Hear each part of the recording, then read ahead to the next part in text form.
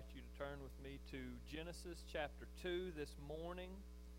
If you weren't with us last week, we did begin a new series going through the book of Genesis. And so last week we covered chapter 1. We saw the creation of all things that exist outside of God Himself, God the creator of all those things. We saw His power, and we saw His authority, and we saw the wisdom with which He designed all the things that He made. We saw how He was able to create everything that exists out of nothing simply by the power of His Word. What an amazing chapter Genesis chapter 1 is. And this Wednesday, if you weren't here Wednesday night, we were able to look back, and of course we had seen the first 6 days, the 6 days of creating last Sunday, and then Wednesday we looked at the seventh day. We spent some time looking at the Sabbath and the beauty of the Sabbath day that the Lord has given us as a day of rest. This morning we're going to continue with the rest of chapter 2, and there's again a lot here, just like chapter 1. In chapter 2, these first few chapters of Genesis especially are so rich, and there's so much in them. And a lot of it, I think at different times, most of us have heard. A lot of the concepts, although they are extremely important, aren't extremely difficult. So we will move quickly this morning. I will talk as fast as I can, which you already know is not very fast, but I will talk as fast as I can if you will listen as fast as you can as we move through Genesis chapter 2 together this morning. Look with me beginning in verse 4. It says, "These are the generations of the heavens and the earth when they were created, in the day that the Lord God made the earth and the heavens. When no bush of the field was yet in the land, and no small plant of the field had yet sprung up, for the Lord God had not caused it to rain on the land, and there was no man to work the ground. And a mist was going up from the land, and was watering the whole face of the ground. Then the Lord God formed the man of dust from the ground, and breathed into his nostrils the breath of life, and the man became a living creature." Now again, just in these few introductory verses we see a lot. We see there in verse 4 it referring to the days of creation in much the same way that we would see a reference to the lineage of a person. These are the generations. We often see that like these are the generations of Noah, or these are the generations. But it speaks of the creation in chapter 1 that way. We see some other things, but the main thing for this morning that we're concerned with from these verses we just saw is verse 7. This creation of the first man, Adam, the way that he was made. I want us to spend some time this morning to look not only at the fact that he was made, but I want us to look at how God made him, how he was formed, how he was created, because I think we see a lot in the way that God chose to create this first man, Adam. So in chapter 1, it mentions that God made the male and female, Adam and Eve, that God made them in His own image, that He put His likeness in them so that they would have authority over the rest of creation. So already we see that there's something special about the humans that God created, that He puts His image in them, that He makes them in His likeness, that He gives them authority over the rest of the creation, that He allows them to reign over the rest of the creation. But here we see something even more specific about the way that the man was created in verse 7. It says, "Then the Lord God formed the man of dust from the ground, and breathed into his nostrils the breath of life, and the man became a living creature." So here we see when it says there, the Lord God formed the man of dust, the picture that it's laying out for us is of God taking some of the dust or some of the ground that He had made, and it's a play on words the way it sounds, the way in its original language it was God made an earthling of the earth, and that's what it's saying is that God took some of the earth that He had created and He molds it, or He shapes it, He forms the man. He takes very carefully this dust and shapes it into exactly what He wants it to look like, and He makes the first man. And then in order to bring this still inanimate object to life, He breathes His life, His spirit, same word here for wind or spirit, He breathes into the man, into his nostrils, the breath of life, and the first ever man, Adam, is created in this way. Now, the wording that's used here for God taking some of the dust and forming the man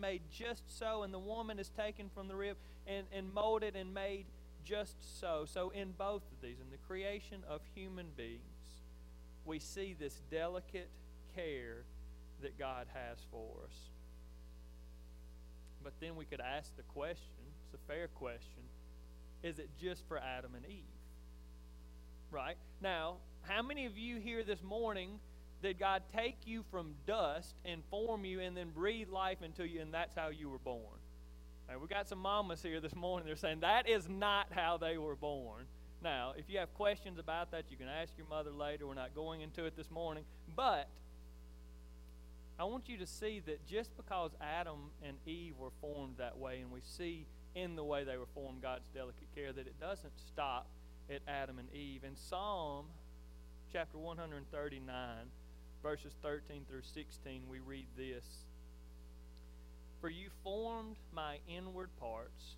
You knitted me together in my mother's womb. I praise you, for I am fearfully and wonderfully made. Wonderful are your works. My soul knows it very well. My frame was not hidden from you when I was being made in secret, intricately woven in the depths of the earth. Your eyes saw my unformed substance. In your book were written, every one of them, the days that were formed for me, when as yet there was none of them. We see here David speaking to God in a way that relates to all of us in the way that we were made. God is seen here knitting us together in our mother's womb. Not just Adam, not just Eve. Every human, every person that's ever been made was made delicately and preciously by God, knit together. God had a plan for them. God knew in His book He had written every one of the days of their life. Every person we see in the way that they were made, the way that God shows His care for us, we see that all humans, all people are very important and very precious to God. So in His design for humans, we see God's delicate care. I want us to look here in chapter 2, another point that I want us to see in this text. It begins in verse 15. If you'd look there with me, it says, "The Lord God took the man and put him in the Garden of Eden to work it and keep it. And the Lord God commanded the man, saying, You may surely eat of every tree of the garden, but of the tree of the knowledge of good and evil you shall not eat. For in the day that you eat of it, you shall surely die." The second point that we have this morning, humans are to reign and be reigned.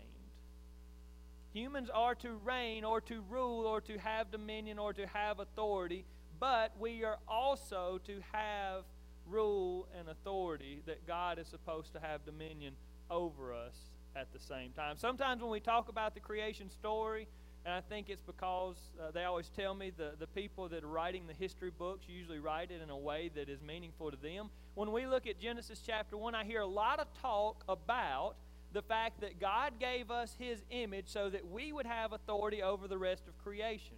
And that's true. In chapter 1, we see clearly that we are meant to reign. We are meant to have dominion over all the fish and over all the animals and over all the plants, over all the creation. God has given us authority over those things. And I think we talk about that a lot because we like that point, right? We like to be at the top of the pecking order. We like to be in charge.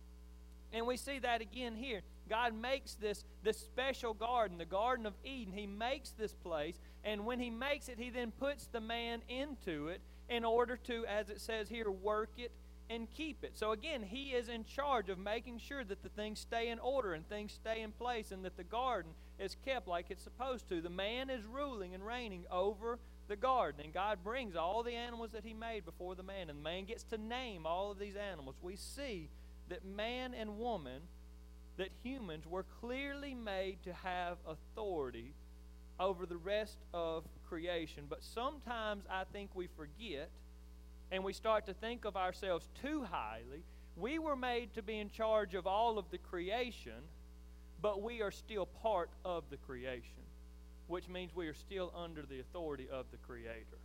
Sometimes I think we get a little bit ahead of ourselves and we think that we get to pick and choose what's right and what's wrong, that we get to decide what is good for man and what is not good for man. But what we see clearly here in these verses is just a glimpse of what we see in the rest of the Bible. Verse 16, it said, "And the Lord God commanded the man."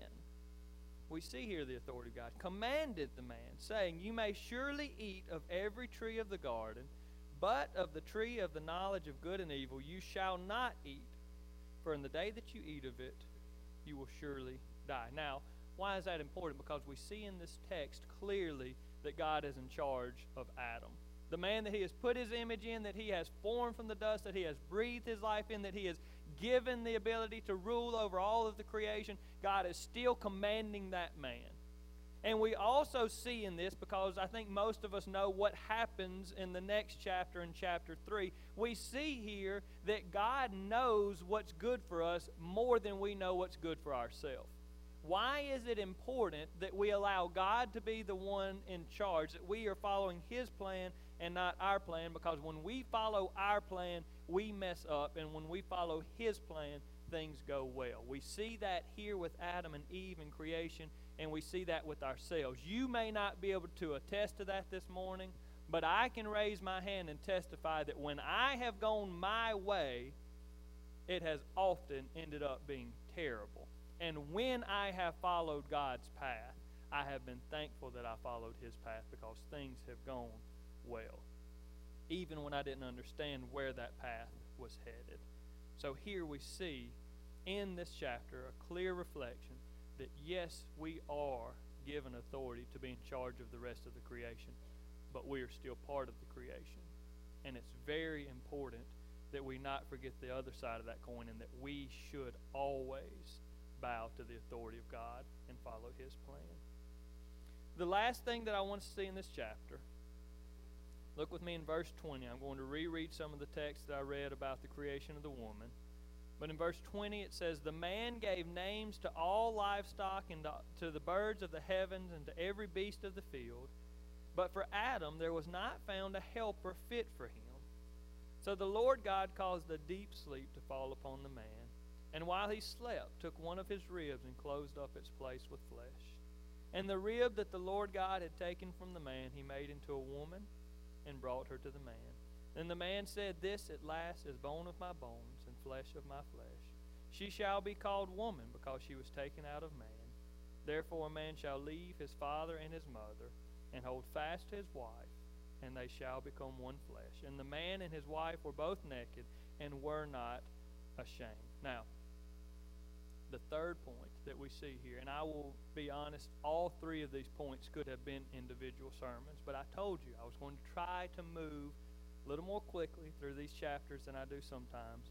But the third point that we see here, families also reflect God's care.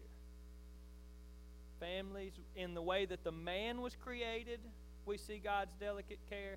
In the way that families were created, we also see God's delicate care. We see His love for us. We see His provision for us in the way that families were made. Here we see Adam in verse 20. All of the animals, every animal that's been created is being brought by Him, and they come before Him, and He gives them names, and he names all of these animals, and He's also looking at them, and He's checking them out and seeing which one might be most suitable. But it says there at the last part of verse 20, "But for Adam there was not found a helper fit for him." Of all these animals, He looks at every animal created, and none of them would be a suitable helper or companion or spouse for Adam. None of them.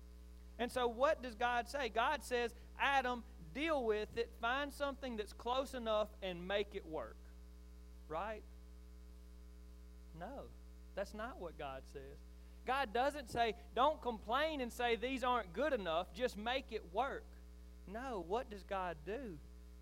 God knows that none of these are fitting helper for Adam. So what does He do? He makes a fitting helper for Adam.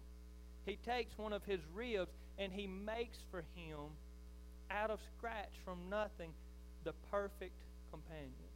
He didn't have a plan that he had to follow. He gets to make the plan, and He says, if I were deciding for man what a perfect companion would be like, a perfect spouse, a suitable helper, what would it be like?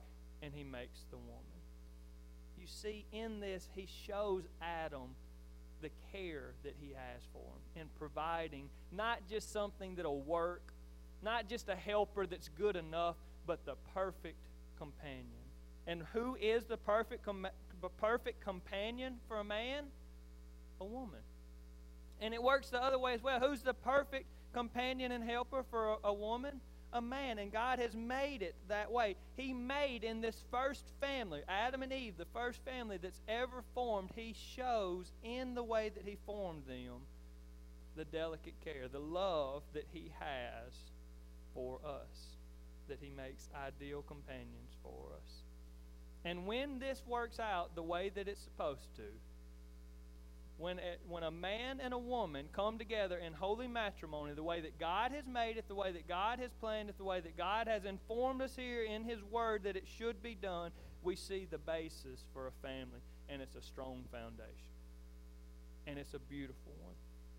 So the last thing that I'll do very quickly is give you a couple of things in this text that we see are important for what a marriage should look like. What holy matrimony, what a family that is being formed in God's image of a family looks like. And there are several things here, and I preached on this just a few months back, and so I'm not going to spend too much time here. But the first of these subpoints that we see here is that the basis of the family is to be a marriage between one man and one woman.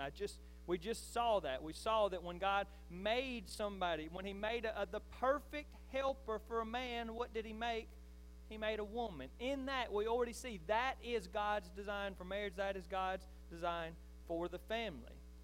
The second thing that we see here, in verse 24, it says, "Therefore, a man shall leave his father and his mother and hold fast to his wife, and they shall become one flesh." The second thing that we see here is that when we marry, we leave one family and create another family. That's what happens here. When you marry, you are leaving your old family and you are creating a new family. You and your spouse are I know sometimes we think that's a marriage, and when they have kids it's a family. No, a husband and a wife is a family. That's a new family unit. That's the way that God has informed that things would be. And I think it's very fitting. I think this is a point that should really stand out to us, because in verse 24, when it's talking about Adam and Eve, it says, "Therefore a man shall leave his father and his mother." And that should pique your interest, because who are Adam's father and mother? He doesn't have any, right? He was made from dust. But the fact that God wanted this point to be so clear that even though He's talking about a man and woman that didn't have father and mother, He still adds in this text for our sake, so that we would understand what the family should look like, that a man will leave his father and mother and hold fast to his wife, and the two will become one flesh. In this, there are a lot of other things. Y'all write subpoints to subpoints? Any of y'all that take notes? If you do, here are a couple of subpoints to this subpoint. This makes it clear that we should not be cohabitating with someone before we marry them. How is that clear in this verse? It says, "Therefore a man shall leave his father and mother and hold fast to his wife." You cannot leave somebody, you cannot leave father and mother if you've already left them to be with somebody. You cannot leave this family to join this family if you have already left that family to try and create this new family. We shouldn't be cohabitating with somebody that's going to be our spouse before we marry them, and God's Word makes that clear here.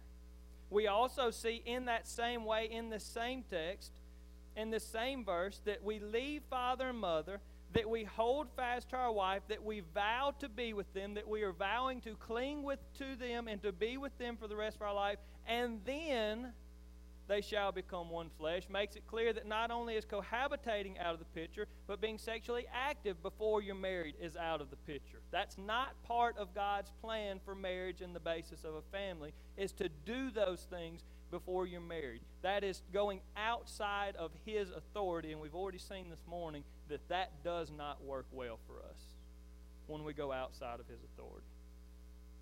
The other subpoint to this subpoint is that when we do get married, we do have to leave our old families behind, and sometimes that's the part that's hard for us. Sometimes we want to be married to our spouse but still do everything that mom and dad say and expect of us. And it's okay to still honor your father and mother, but it's also important that we realize that we have left that family and that we are clinging to this new spouse, this new family that we have formed. This is now the unit that I'm part of, not that one. We need to leave behind the old family, and for some of us that's a hard thing to do. Something else that we see in this text that's very clear is that marriage is meant to be for life. And now, it's not as clear in these specific verses, but Jesus uses these verses to make that clear. In Matthew chapter 19, when He's talking about divorce and giving them the truth that is not part of God's original plan, in Matthew 19, verse 4, Jesus, it says, He answered, Have you not read that he who created them from the beginning made them male and female, and said, Therefore a man shall leave his father and his mother and hold fast to his wife, and the two shall become one flesh. Our point here, and then he goes on in the next verse to say, So they are no longer two, but one flesh. What therefore God has joined together, let not man separate. And in that, Jesus uses the Genesis text to apply it this way, that when we enter into a marriage union with our spouse, that we should continue to be with that spouse until death does us part. Let not man separate what God has joined together. The last thing, and if you haven't heard any of the other things, I want you to make sure that you hear this morning. Because it's easy to hear how God formed Adam and see, man, that does show a lot of love and care. And it's easy for you to hear me this morning saying, you know what, the fact that God has given you a mother and has given your mother maternal instincts, and that God has made a basis for your family that would be stable whenever they follow His plan. It's easy to see in that design God's love and care. And the fact that God gives us commandments to keep us from danger. It's easy in all of those things to see God's love and God's care. But the clearest picture in all of the Scriptures of God's love and care, you're here this morning and you want me to show you that God loves you, that you are important to Him, even more than showing you that God knit you together in your mother's womb. I would show you the perfect picture of marriage. Again, quoting some of this text from Genesis 2, Paul says this in Ephesians chapter 5. Therefore a man shall leave his father and mother and hold fast to his wife, and the two shall become one flesh. He goes on to say, this mystery is profound, and I am saying that it refers to Christ and the church. Here we see Paul applying this text in this way. You want to know what marriage should look like. You want to see a picture of holy matrimony done God's way, done the right way. A family unit formed in the perfect way. You want to know what that looks like? Look at Christ's love for us as the church. Look at Christ's love for you as His people. He loves us unconditionally. If you are a child of God through faith in Jesus Christ, it doesn't matter what you do, He does not turn His back on you. That's made clear in the Scriptures. That there's nothing that can separate us from the love of God in Christ Jesus. He loves unconditionally. That's what the picture of a husband and wife is supposed to look like. He loves sacrificially.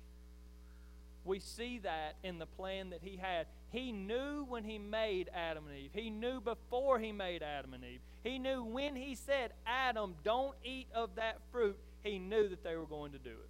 He knew that they were going to mess up. He knew it all along, and He knew all along that He was going to leave heaven and come to be part of the creation that He had created.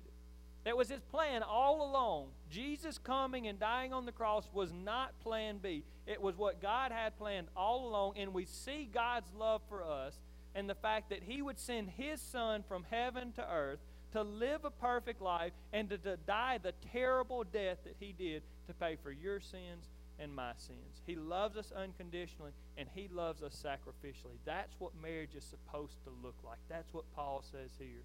This beautiful picture of marriage isn't just for you and your spouse. It's a reflection of Christ's love for you. You want to know that God loves you?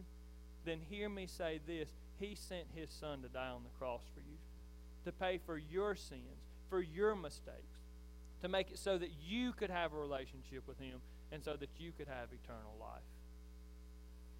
Because He loves you. Brothers and sisters, there's a lot in this chapter. And again, we could have spent at least 3 or 4 weeks here. But I pray that you see this morning this overarching theme in Genesis chapter 2. And it's the love of God. The love of God in His creation of humans. The love of God in giving us commands to keep us from things that are going to harm us. The love of God in forming for us perfect companions and spouses that would be the perfect mate. And sending His Son for us to show us how to be that perfect mate. To offer us salvation and forgiveness for our sins where we've messed up.